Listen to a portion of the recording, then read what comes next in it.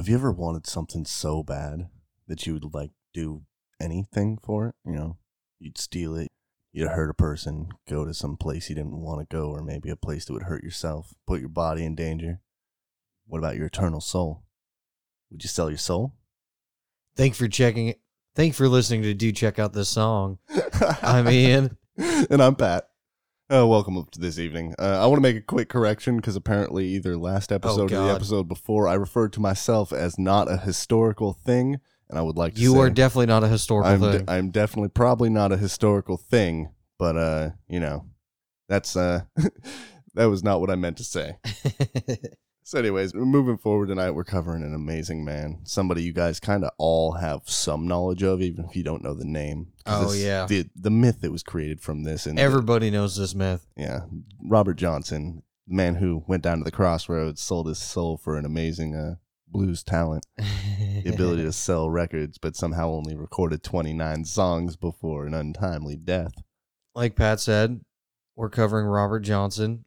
He was born in Hazelhurst, Mississippi, on or around May 8th, 1911, and he was the 11th child to Julia Major Dodds. Wait, her middle name is Major? I think that's her maiden name.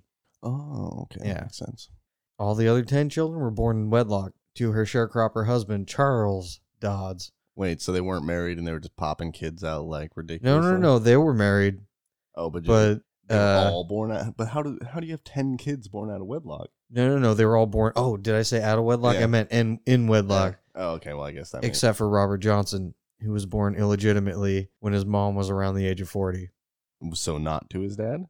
Not to Charles Dodds. Oh. So all of his other brothers and sisters are his half brothers and sisters. Oh, that's awkward. I wonder if it was the devil. His real father was a plantation worker named Noah Johnson. Oh, yeah, that's a biblical name. I'm already getting into the conspiracy. We had a little conversation before we actually hit hot mics today. It's a devil conspiracy. I'm going to get a little bit into it. We'll talk later. about the devil today.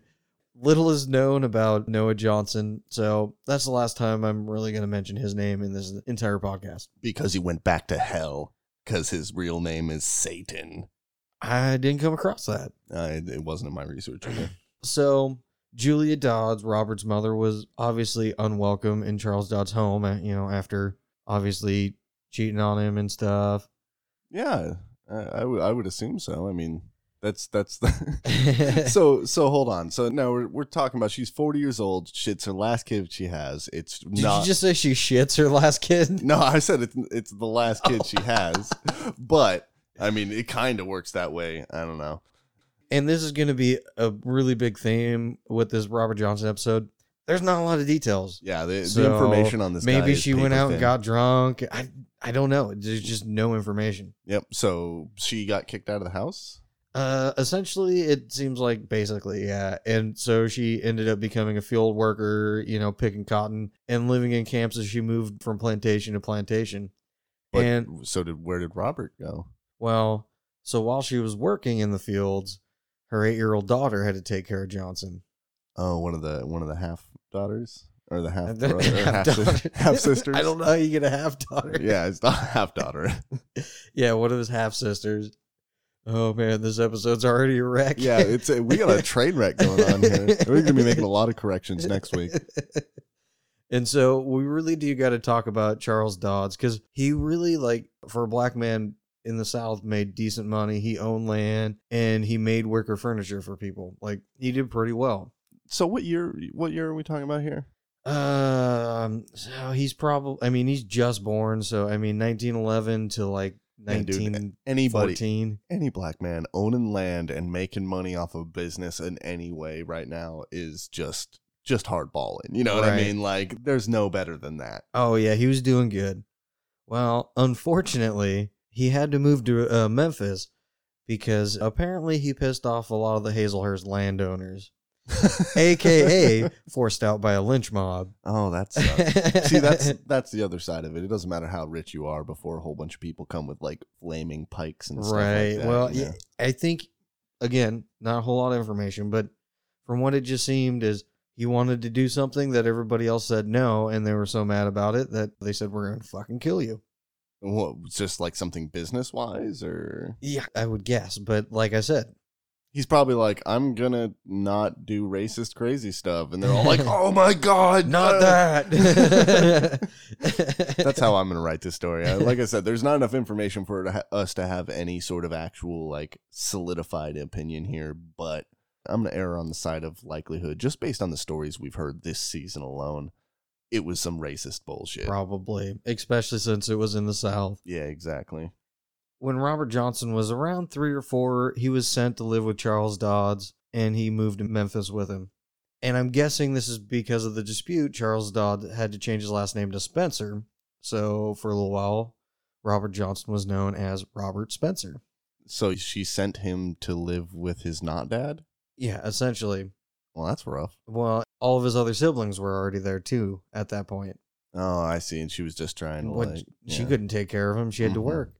I guess it's around this time when he started playing music. His first instruments were the Jew's harp and harmonica. Jew's harp is a jaw harp, everybody. Just throwing that out there. Yeah, I'm not being racist. Yeah, That's the name of the instrument. It's the name of the instrument. It's a jaw harp.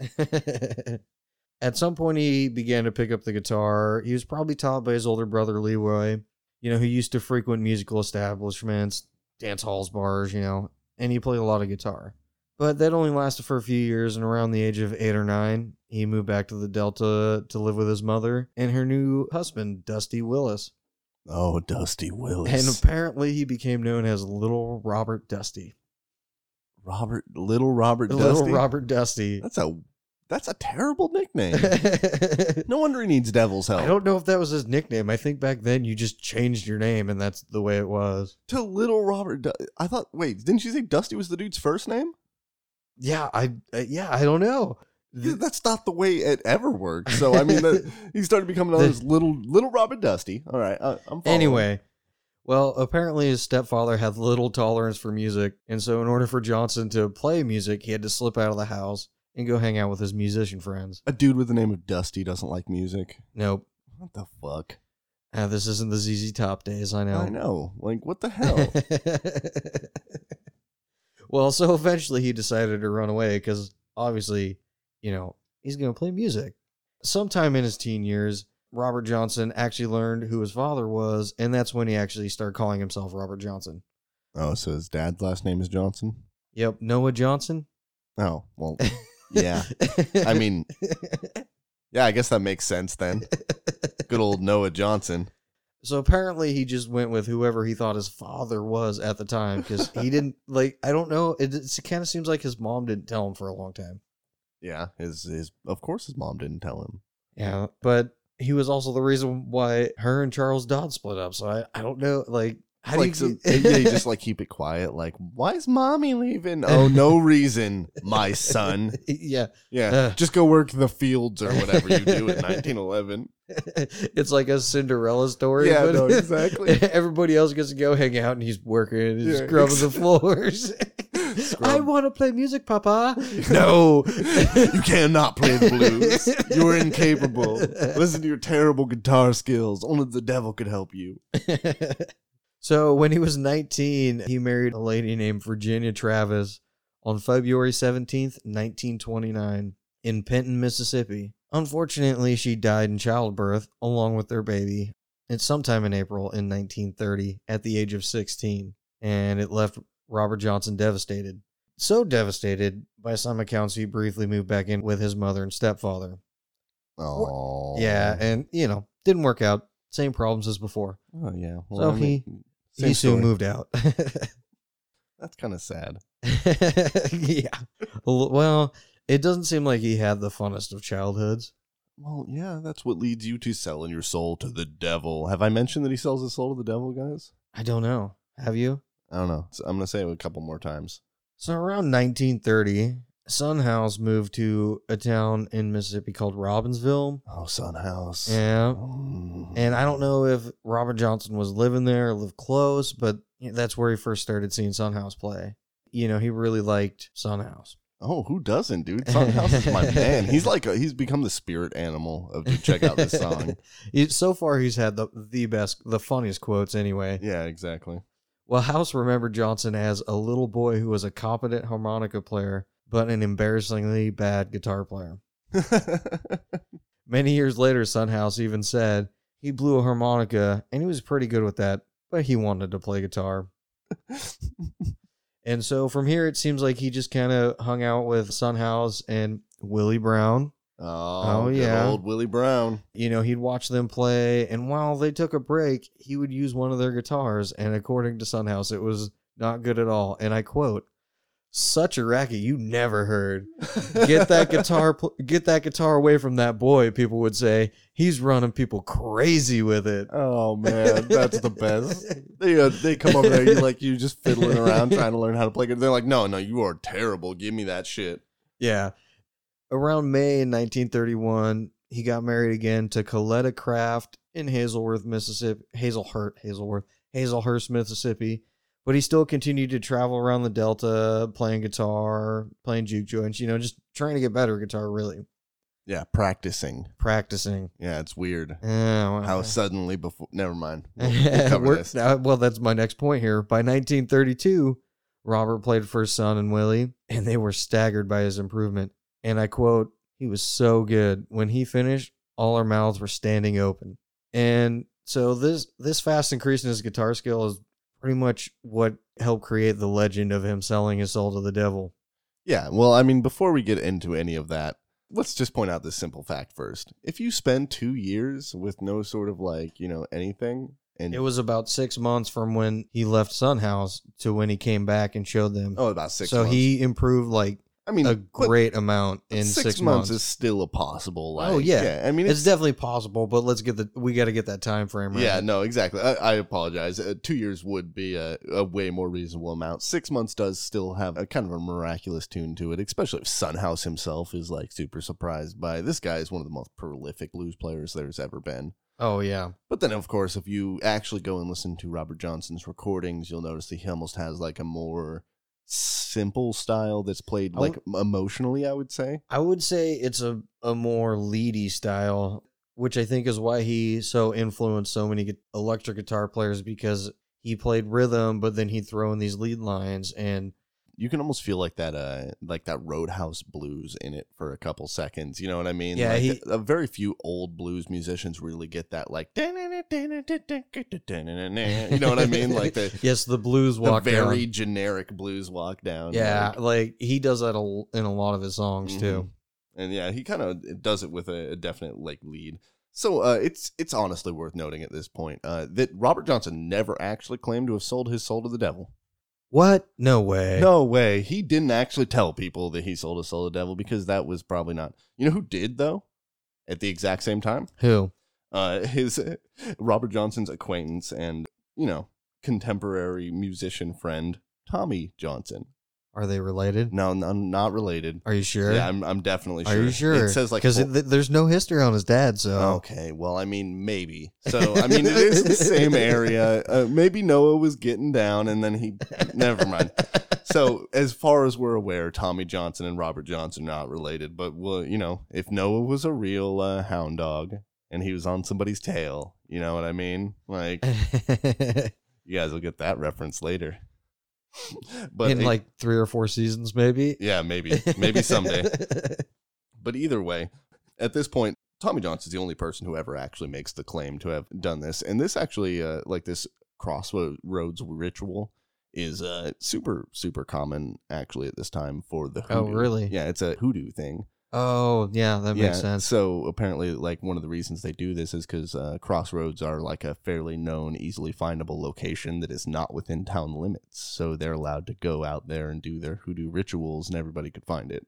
Oh, okay. And since it's hoodoo, though, would they actually be demons then, or the devil, or is it crossing a bunch of different religions there? Hoodoo is it's kind of a cobbling. I'm not gonna. This is not, dude. Check out this religion. I'm not. Are you sure it's not? I'm not qualified to dig into hoodoo and its full on roots. But the honest thing is it's kind of a combination of a few things, and it sticks to kind of a spiritualism where it does have almost a Christian root to it. I hesitate to say Christian root because it's not It's not a Christian-based religion. Yeah, it's not. I wouldn't consider it a Christian-based religion, but maybe they got some ideas. I'm sure. something. I'm sure at this point I've already tried to say too much, and somebody's sending me an angry email at this very moment. So please do. Please do. Yeah. So if you're any hoodoo experts, by all means, if I say stupid stuff about hoodoo, yell at me. I like learning about stuff, so it's not a big deal. So Tommy Johnson, anyways, at this point he releases a song called Maggie Campbell Blues. It's well known for being like one of the most influential songs of the time, like kind of a blues traditional, but it faded pretty quickly. But at that point, it was noted that Tommy actually did have like a distinct increase in his guitar abilities. Are you talking about Tommy or Robert? Tommy. Oh, okay. Did I say Robert? No. I'm just trying to distinguish who you're talking about. Oh, yeah. No, at this point, it is hard. So I'm going to try and keep Tommy and Robert very separate, even though they have the same last name and they have the same story. So it is kind of weird. And possibly the same father. Yeah, and possibly the same father. We don't know. God we damn don't know. It's the devil conspiracy. Noah Johnson is the devil, and he spawned both of them. Anyways. Second episode in a row. Do check out this conspiracy. Yeah, do check out this religious conspiracy this time around. Tommy Johnson's brother, Liddell Johnson, he spoke about his brother's exceptional growth in guitar, and he said Tommy suddenly was able to play and a massive amount of blues material, and he made claims that he actually sold his soul to the devil. His account of the rituals were typical to pretty much everyone else. He actually quotes here. He said that Liddell never claimed at any point that Johnson sold his soul to the quote-unquote devil, and he never mentioned selling his soul at all. In fact, the selling your soul to the devil sort of portion is something that we added later. It's kind of in addition to the folklore. Yeah, kind of one of those things where people remember, but they don't actually remember because they just told themselves that they remember. Yeah, exactly. And so there's a little bit of a quote here by a man named David Evans, and it's in reference to Tommy Johnson, once again.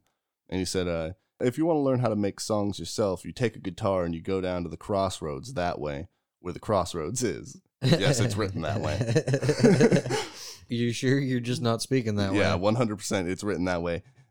Be sure to get there a little 4:12 that night, so you'll be there. I assume it was supposed to be so that you'll know you'll be there, but it wasn't written that way, and if that's the actual quote, I apologize. But that was not the way it was quoted in the source I read. You have your guitar, and you be playing piece by piece there by yourself, and suddenly a very, very large black man will walk up to you there, take your guitar, and he will tune it for you. And then he will play a piece and hand it back to you. That's the way I learned how to play guitar. That's the way I learned. So someone just got to tune your guitar for you? So you just have to stand on those crossroads, and I believe it's over yonder. I will refer to where over yonder is very shortly. All right. You just play your songs on the crossroads, and then a very large, and I quote, a big black man will come and tune your guitar. I hope that they mean like a shadowy figure and not just like a rather large African-American guy. It could go either way, and I'm not going to make that assertion. Let's not go there. Yeah, either way. He will tune your guitar, he'll play you a ditty, and then he'll hand your guitar back, and by the time you get your guitar back, you can just play the blues. And guess what? It didn't actually cost your soul, because that's something that the media made up, apparently. And I mean, we'll get into why that is. Well, that's no fun. That's terrible. Yeah, I mean, there's a lot of history with the crossroads and the magic that you can do at the crossroads. So, we may want to be talking about that here in a little while, but I'm not going to get into it anymore at this point. One of the things that is really notable is that Robert Johnson actually was a practitioner of hoodoo. Oh, really? Yeah, multiple of his songs, like Hellhound on My Trail, it mentions hot foot powder. Come On in My Kitchen. Yeah, Come On in My Kitchen refers to that's a good song. A woman's nation sack. Little Queen of Spades also described. Did you just say a nation sack? Yeah, I sure did. And what is a nation sack? I have no idea. These are hoodoo implements. Like I said, I was by no means qualified to dig into. Now the I want to know what a nation sack is. Yeah, and he also describes his lover and Little Queen of Spades using the mojo bag to get good luck at gambling. These are all apparently fairly well known, hoodoo tricks of the time. So it's pretty obvious that Robert Johnson himself actually knew / practiced. But it's also way more common at this time in this area than you guys are probably thinking about. It is a large portion of the black community at this point in this area would at least have some knowledge of hoodoo and would. I got an update on nation sack. Oh God, he looked at what is a nation sack? It's just a pouch for carrying money and personal effects. Ken essentially sounds like a purse. Oh, what the fuck?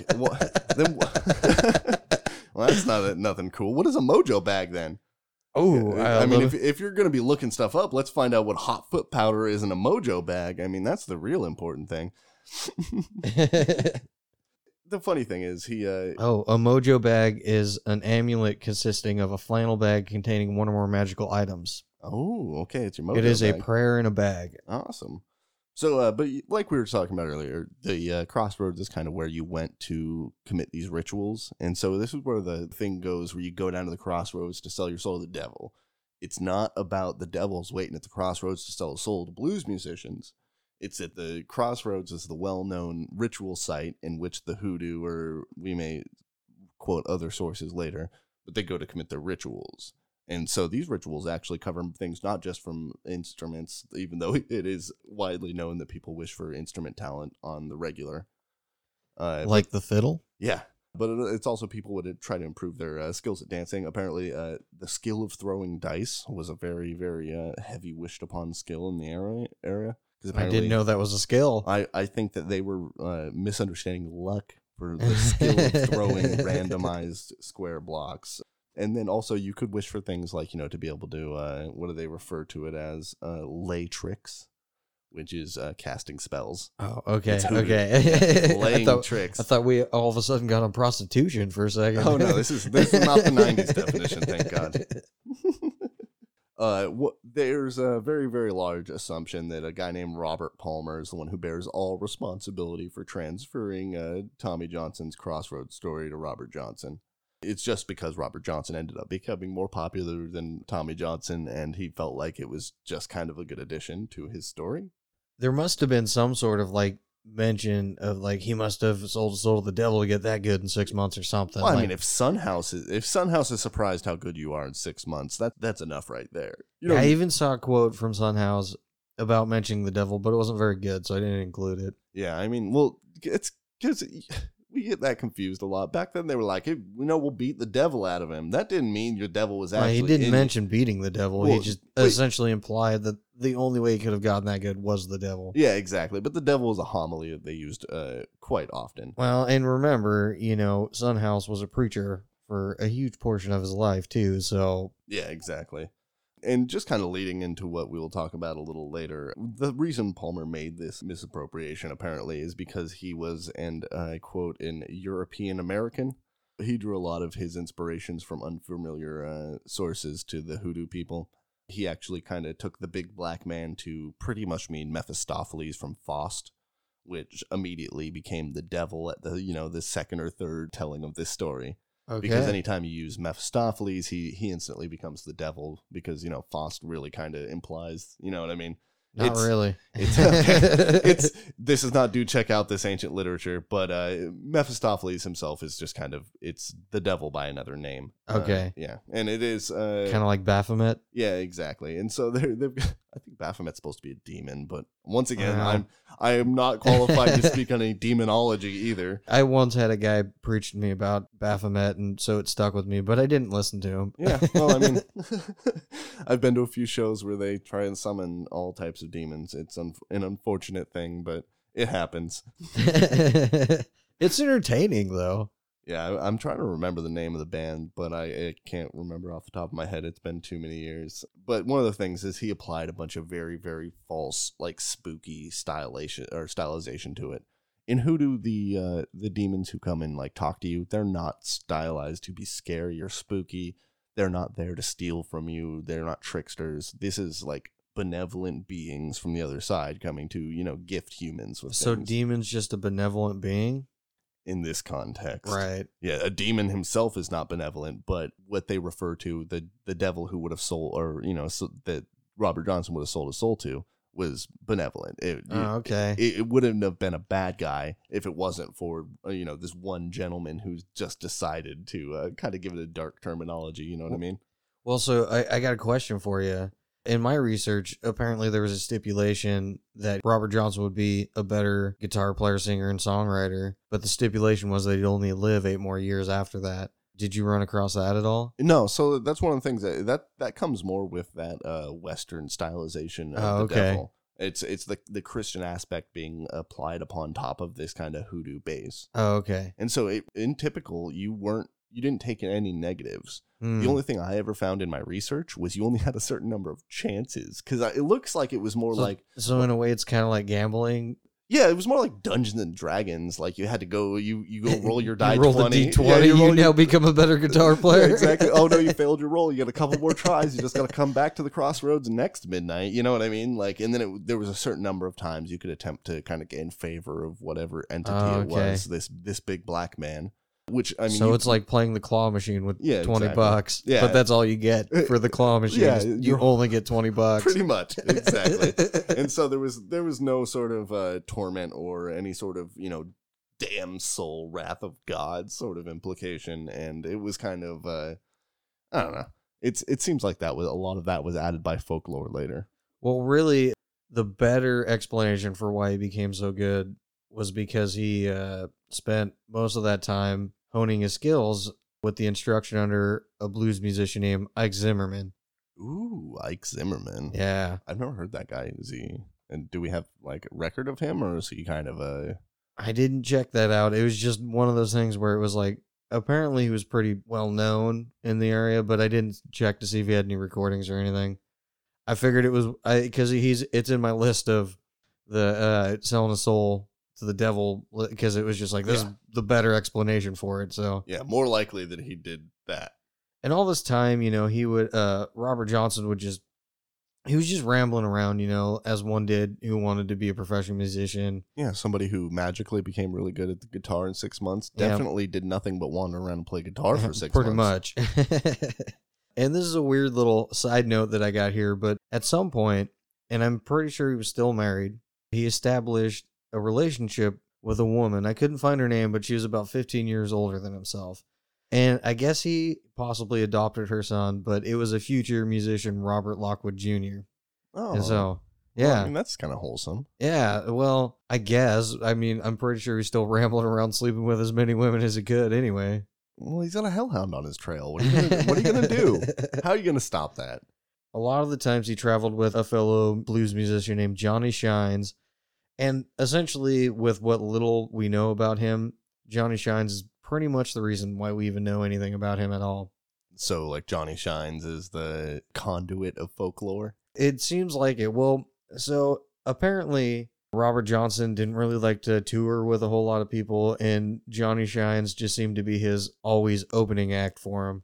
Oh, I see. So he kind of carried it on after... Yeah, it almost seems like maybe he wasn't comfortable enough, so he always made sure he had someone he knew he was better than, That would make sense. That actually is pretty common among, like, solo acts specifically. Yeah, and so Johnny Shines, he always said Robert Johnson was always neat and tidy, despite spending time on the dusty Delta highways.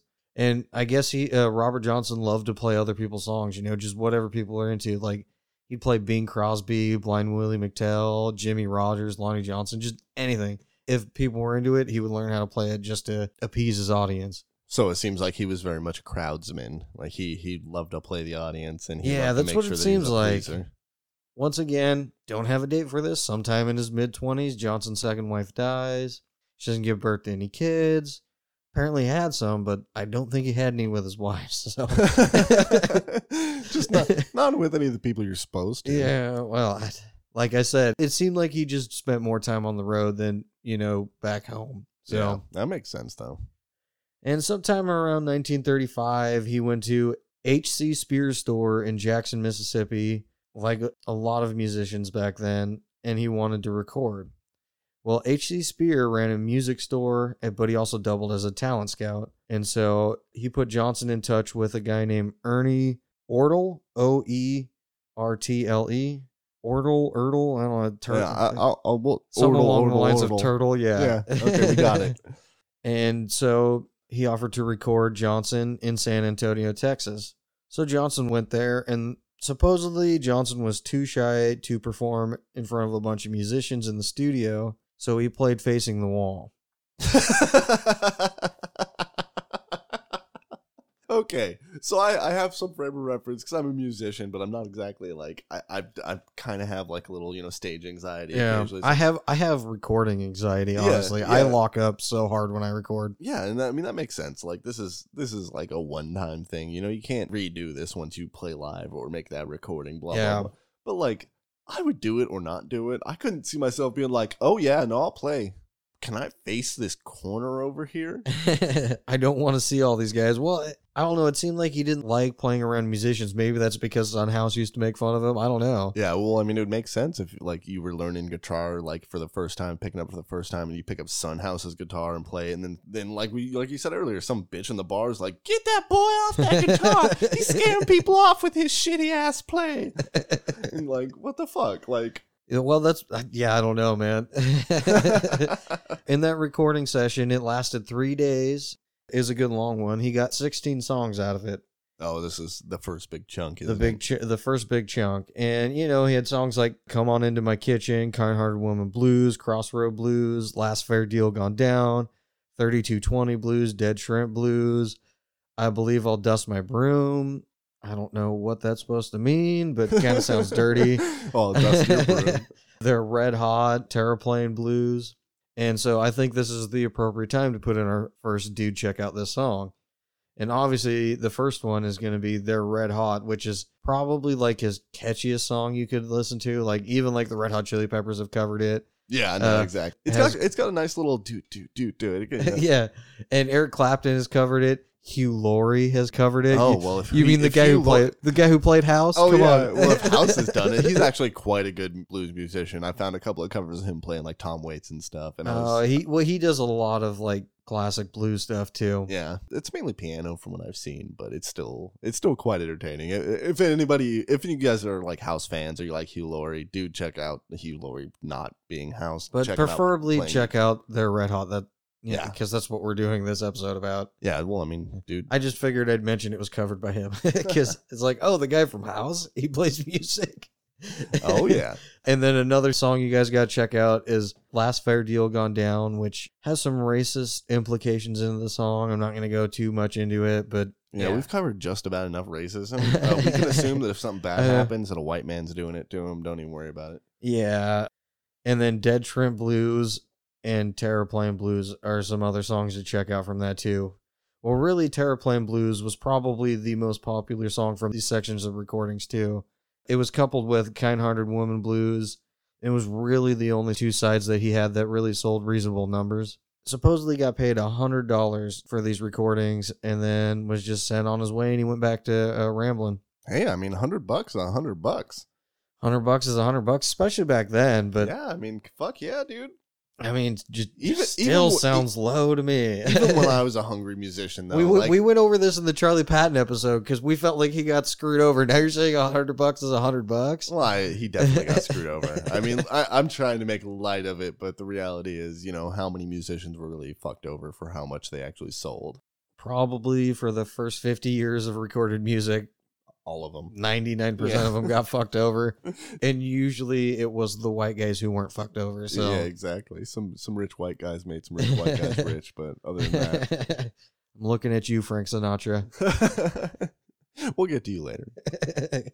And even though his these recordings did mediocre, apparently it was well enough for them to want more recordings. So this time he went to Dallas to record more sides on June 19th, 1937. And the following day, he cut 13 more takes of 10 songs. And among these 3 songs would be the songs that would make him most famous posthumously. Stones in My Pathway, Me and the Devil, and Hellhounds on My Trail. Hell yeah. And we've mentioned Hellhounds on My Trail, so dude, check out this song. Hellhounds on My Trail. My personal favorite of all the songs, honestly. Oh, yeah. No, check it out by Robert Johnson. Check it out by, there's a lot of musicians who actually do great covers of it. Oh, so yeah. Check out different versions. Check it out by Robert Johnson first and foremost. You gotta see where the roots come from. Well, any of you who are impromptu enough to follow us correctly and actually listen to the playlists, you'll listen to this song. We've got a couple versions of it that are going to be quite entertaining, and they'll make it their way on there. Oh, yeah. And so after his recording session, Robert Johnson just initially started playing around Texas, accompanied by Johnny Shines, juke joints, parties, dances, typical thing. Oh, yeah. Eventually made his way to Mississippi, but went through Arkansas first. But this last year, the details are really sketchy. At some point, he made his way over to Memphis. There's really not a whole lot of details about his last year. Yeah, so he just kind of, he rambled. He rambled. I mean, that's one of the things. It's hard to keep track of a rambling man. He disappears. He pops up over here. Well, and especially, since he only lived to be 27. And I guess this is the best place to put it because his death is basically as mysterious and has just as many rumors around it as how he got his guitar skill. Oh, yeah? And, well, the most talked about story is Robert Johnson met his end on August 16th, 1938, at the bottom of a strychnine laced bottle of whiskey. He was playing a country dance in Greenwood, Mississippi, when a woman gave him a poisoned drink. In some versions, the woman is the wife of a jealous bar owner who tricks her into poisoning him. In others, she's a jealous lover. Johnson's mom once recounted when she heard of her son's poisoning by Alan Lomax. Yes. God damn it, Alan. He made it in. Of course. He's in here somewhere. Alan Lomax told his mom that he died. No, he was interviewing his mom. Oh, okay. And his mom said, I quote, "Some wicked girl or her boyfriend gave him poison and wasn't no doctor in the world could save him. So they say." So they say. So they say. And, that's Robert Johnson to a T, is just so they say. Yeah, I mean, that's kind of the thing. Like, we've covered this through the season a few times. Like, the folklore is so important. Oh, yeah. Well, especially with Robert Johnson. Because, I mean, we haven't even talked about it, but him selling his soul to the devil is a big reason why the devil is in so many rock and roll songs like the Rolling Stones. Yeah, and I mean, the devil becomes associated with, and the devil horns. And the devil may care attitude, exactly. Not giving a shit. Yeah. And so, I mean, even with this rumor, one of Robert Johnson's friends, David Honeyboy Edwards, claims he was there when he was poisoned. He claims it was a jealous lover's boyfriend. And he says, this man had a good-looking woman, and he didn't want to lose her, and Robert was about to take her away. And so, he basically says this man puts a poison-laced pint of corn whiskey on a chair next to Robert Johnson, and he drank it and started feeling sick. Another quote from this guy is, "Robert loved whiskey and women, and some women you gotta leave alone, you know what I mean?" Oh, some women you gotta leave alone, you know what I mean? Are we writing out the account that was the devil? I think the devil poisoned him. You think the devil poisoned him? It must have been the devil. Well, I mean, he only had 8 years. You said so earlier. I mean, it's been what, like 3 or 4, maybe? Yeah, maybe the devil doesn't know. Well, let's see. So 19. This is 38. So he supposedly sold a soul sometime between 31 and 32. That's like 5-6 years. Yeah, maybe he flew too close to the sun. He's Icarus. The devil was like, hell no, motherfucker. Hell no. Well, even some people claim that he was shot, but his death certificate says he died of syphilis. Oh. Well, maybe that's a darker term. Maybe he did get down by a jealous lover, if you know what I mean. There was some research done by a person named Gail Dean Wardlow. Apparently, there was some information that points to the fact that he had congenital syphilis. Okay, I'm not a medical thing. Congenital means, you're born with it. Okay, thank right. You. Oh, that's so much more fucked up. Dude, Noah, why? And so, apparently, with this, the doctor said it's possible to have an aneurysm caused by syphilis and his love of drinking moonshine. Oh, so he's all liquored up and his shit was fucked up and just did it too long, and finally his body gave out. Oh my god, that is fucked up.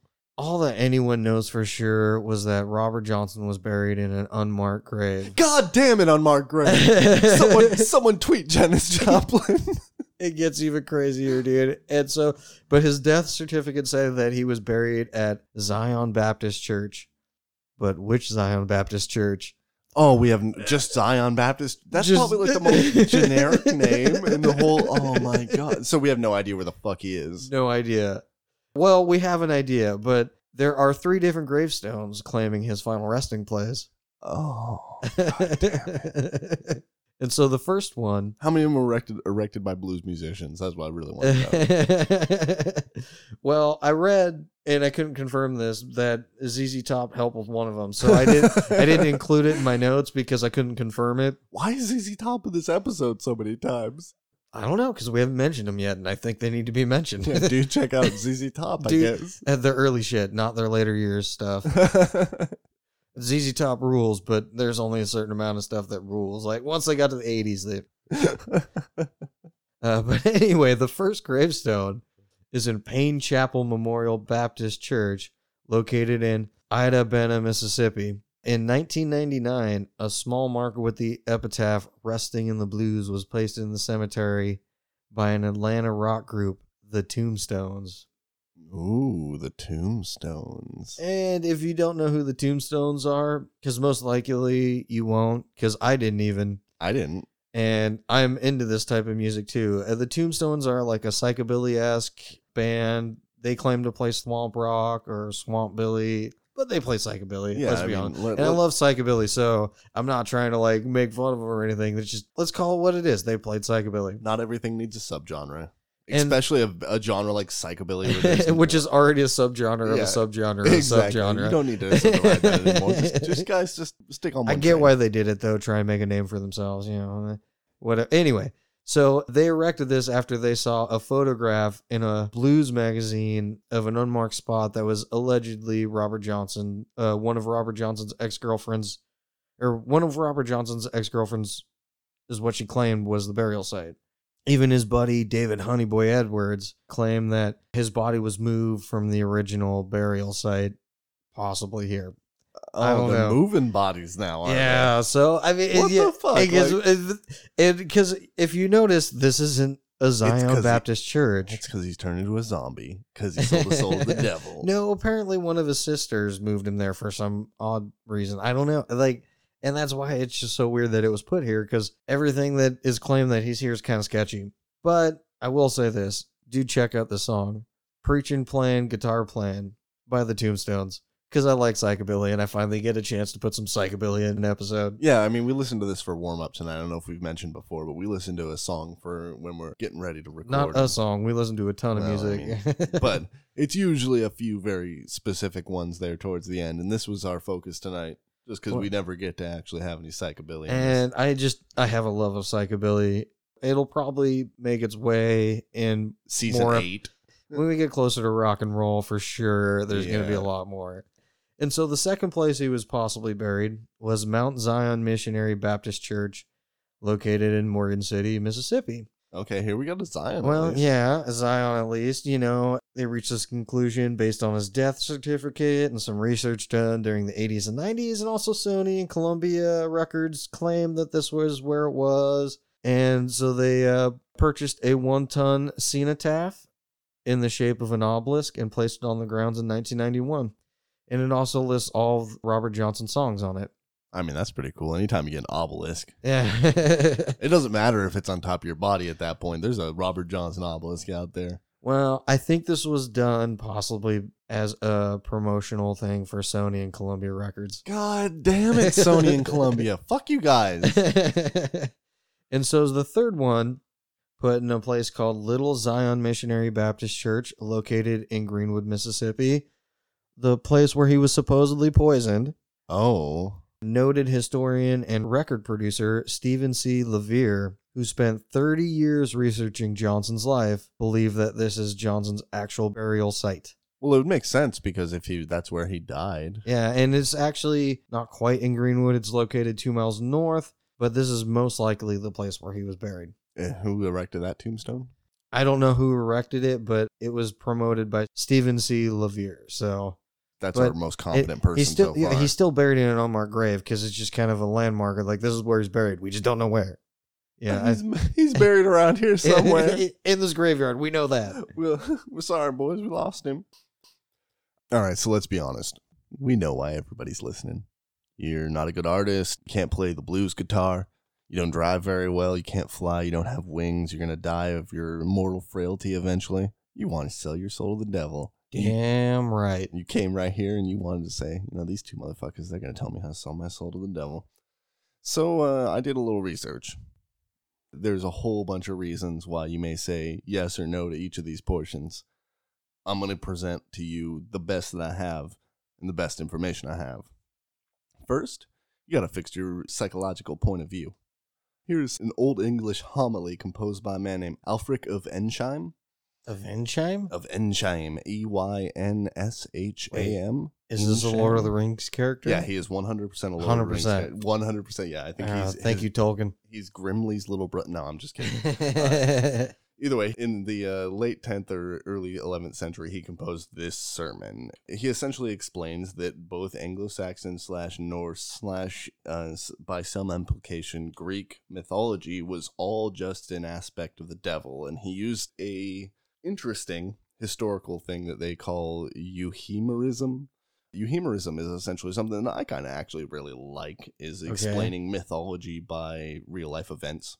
All right. Yeah, so like, if you want to say like, the Great Flood mythology, but you're like, okay, well, let's find a real life event that might have been, see if we can compare some science to this mythology and see. Okay. That's what it so really... parting the Red Seas is why it happened. Yeah, well, exactly. Yeah. Parting the Red Seas, what would have parted the Red Sea? Yeah. You try and find like information scientifically about mythology, and that's kind of what it really comes down to. But in this portion, he's using it for pure evil.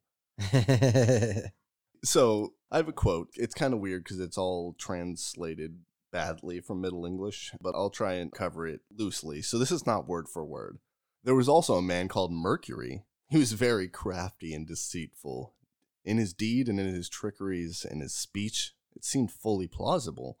Heathens made him a renowned god, and at the crossroads, they offered him sacrifices. I'm putting that asterisk right there, guys. Crossroads? Yeah, you offer him sacrifices at the crossroads. Oh. Like maybe your soul. So first of all, we got our big black man, who is also Mercury. Let's not forget that's a Greek god, like of speed and kind of referencing the run of Marathon a little bit. Oh, really? So it's hard to tell. So there's such spotty like information about the Greek era as there is with all the stuff we're looking at. As you can imagine, if 1900 was bad, the Greek era was much worse. Hell yeah. Yeah. So I mean, this episode was hard enough, so yeah, no, I can exactly. only imagine. Yeah, in the Greek era, one of our best information sources, a guy who wrote all his stuff, his histories that he was only telling to the Greeks as a performance. So likelihood is he was making a lot of it up to make himself and the Greeks look better, so the Greeks were excited about watching it. Yeah. So either way, Mercury either inspired a man to run the marathon. Oh, like yeah, the I know actual this one. event of the marathon. Yep. Or that's the event that Mercury eventually kind of was iconicized as. So the man was kind of deified, but deification is not a really cool thing in our modern thing, so we don't want to be like, a regular man, now he's God. Like a regular man ran 26 miles. Can you believe it? Yeah, oh my God. Either way, let's not get into the story of Marathon. Way off point here. None of this stuff. Because now I want to start talking about that. Yeah, no, exactly. So this false god, or back to our quote here, so that I don't sound like a psychopath, because this part is kind of crazy. So we're back to Alfric of Ensheim, and this is the second portion of the quote that we started earlier, and it said, "This false god was renowned among heathens that day. They also called him by another name, Odin, in the Danish manner." Oh, getting into some Norse mythology, yeah, possibly? So this dude... So I should note the name of this actual sermon is Des Falsus Deus? De Falsus Deus? Okay, my Middle English / Latin is fucking terrible, but it translates to on false gods. Oh, okay. So the entire sermon is talking about essentially, regular people just said some stuff that people liked, so they made him false gods. So none of the old religions where there was a bunch of gods mean anything, because it's just a bunch of dudes they were talking just a about. bunch of false gods. Yeah, so this is the first thing, though, is even based on Christian mythology, we're going down the crossroad and we're making a sacrifice. All right, everybody got your sacrifice? Put in a little bindle, get your blues guitar, hop on a train. You gotta wait, you gotta hop on a train? I mean, I think that's the best plan. So, I mean, like we said, you only get a couple of chances. we were talking about the hoodoo earlier. I'm trying to keep with all of the rules. You only get a couple of chances to do this, so you're kind of having to build up to it. You're building up to a selling your soul to the devil moment. So I'd say taking a train. Pack a meal, you might have to wait a little while. Yeah, definitely do not borrow mom's minivan. Do not ask mom to drive you. You have to get It there. depends on who your mom is, though. Oh, okay, yeah. I mean, if your mom's an epic blues musician, you guys are going to have like blues journeys on the way, do it. Or Like, maybe she's just supporting your dream. yeah, maybe she is supporting your dream. And like I said, this works with more than just the blues. So we do have to open that kind of up. We have to think about, what if you're going for painting? What if your mom's a great painter? Okay. So I'm not going to say don't let your mom drive you. That was unfair of me, recalling that portion of it. But the more I look, the Crossroads is one of the most common stories. What do you mean by most common? Like throughout human history? Like throughout human history. Like the Crossroads itself is where, like early times, it was referred to even as the forks in the road. We know what a fork in the road is in our modern terminology, but apparently the Crossroads and forks in the road are kind of the same thing. It's this metaphorical thing where you could take one choice over the other. Oh, okay. So, in ancient Greece, there was marker stones commemorated to Hermes in his priapic form. Yeah, I went and found out what priapic means. Okay, good, because I have Sexy no idea. as fuck. No way. Yeah, so his sexiest form. Yeah, so priapic means that was me in my 20s. Yeah, with your dick out. Like, sometimes it's literally not even like a statue of you; it's just a statue of your penis. So priapic, it's statue of me when I had hair. yeah, exactly. Your priapic form was you with hair and no pants on. And I'm not doing that statue at all. And it's never landing at any Crossroads, unfortunately. What would you sell your soul? Never mind. This is not the proper subject. In ancient Rome, Mercury also had almost identical things. Gasp. Hermes and Mercury having almost identical things in Greece and Rome. Who would have thought? But in India, there was a god named Bhairava, the older version of Shiva. Shiva? Is Shiva spelled S-I-V-A? I think so. Oh, well then Shiva. So the older version of Shiva. Oh. Yeah. I don't know. Now I'm rethinking that. I don't know. I'm honestly not sure. I really should have checked that out. But at this point, I will assume so, unless they have two gods that are named almost identically with one letter apart. Which, in India, they do some crazy stuff. I mean, if you look at the Mahabharata. Anyways. I haven't looked at that. It's on my list. Yeah, put it on your list. Either way, they had a guardian of the Crossroads on the outskirts of villages. Stone phalluses again. More statue penises. All right. Yeah, this is in India, by the way. Those were supposed to have never connected, but statue penises. Oh my God. Is that the first dildo? No, I think that's the first key to selling your soul to the devil at the Crossroads. Get your dicks out, gentlemen. Ladies, get your vaginas out. Can ladies not sell their soul to the devil? I don't know. Is the devil sexist? I think if you get your clam out, you'll be all right. All right. It'll be a lady devil, and she'll be like, yeah, because that's, I don't know. I was going to make a South Park reference, but we'll just leave that alone. Yeah, let's skip any sort of South Park references. Statues of Bhairava's watchful eyes were also erected. They consider them guardians of the boundaries of the town. So essentially, you put them on the outside of your town to protect your town. You put statues of dicks around your town to protect your town. Well, yeah, eyes and dicks, bro. The one-eyed monster. Maybe that's why crime rates are so high in our generation. We need more dick statues. We do not have enough dick statues protecting all of us. Also, so here we go, guys. We're back to how you're selling your soul to the devil. You also need a dick statue, maybe erect a dick statue, or I'm gonna put a few around my house now. Yep. And in Guatemala, there's a Mayan underworld lord Mam, M-A-A-M, like ma'am without a hyphen or whatever. What is it that goes in ma'am? Under the Catholic saint guise of Maximilian or Saint Simon, is generally depicted seated at the crossroads in a chair or outside a church. Ooh, another reference to the crossroads. Yeah, back to the crossroads. So bring yourself a chair. Definitely bring a chair. I mean, if you're going to be out there all night, bring a chair. And might as well be comfortable. Yeah, I mean, it depends on what kind of skill you're getting. If you're getting juggling or, you know what I mean. In Africa, there is a crossroads god, Legba. A crossroads god? Yeah. So that's okay. There is about 12 versions of this guy's name. So I'm not going to try and pronounce them all because it would be, it'd be 2 minutes of very brutal grinding pronunciations of language I don't speak. So we're going to do that. We'll do that after we stop recording. Yeah, exactly. We'll leave him as Legba. Leave him as Legba. Yep, that's what we're gonna leave. I him hope as. that's the best one. Yep, and it's pronounced in, they say, several languages, and it opens the way and also guards the crossroads and teaches wisdom. In Africa, so Legba's the name you need. That's what I'm gonna say. There's also Ishu or Iksu. Those are easy to remember ones. So if you're going to sell your soul at the crossroads, remember those names. And there's also kind of a Germanic idea of devil's bond servants that's involved in the ritual of selling your soul. So if you believe like in more of a Germanic base and you're selling your soul to a Germanic devil, you should old be Germanic religion, like Roman times, pre-Christian. Yeah, So tribal religion. So you should be aware that at that point you are going to be a servant or a Dertafiel. Oh, yeah. Yeah. Don't be one of those. Yeah, but guess what? At that point, you're not selling your soul to the devil. You're actually selling your soul to an old pagan wood devil, not Satan. So you're not going to Christian hell. You're going to old pagan wood devil hell. And honestly, I don't know if they have a hell or not, but don't go there. It sounds terrible. That place sounds like a terrible amusement park that has been closed for so many centuries, and you're the first guy who has to go to old pagan devil wood hell. And you bought it, and you got to revive it. Like, come visit, please. we know that there's new Christian hell, but we have old pagan wood devil hell. Ours is just as good. Just as good. 20% off.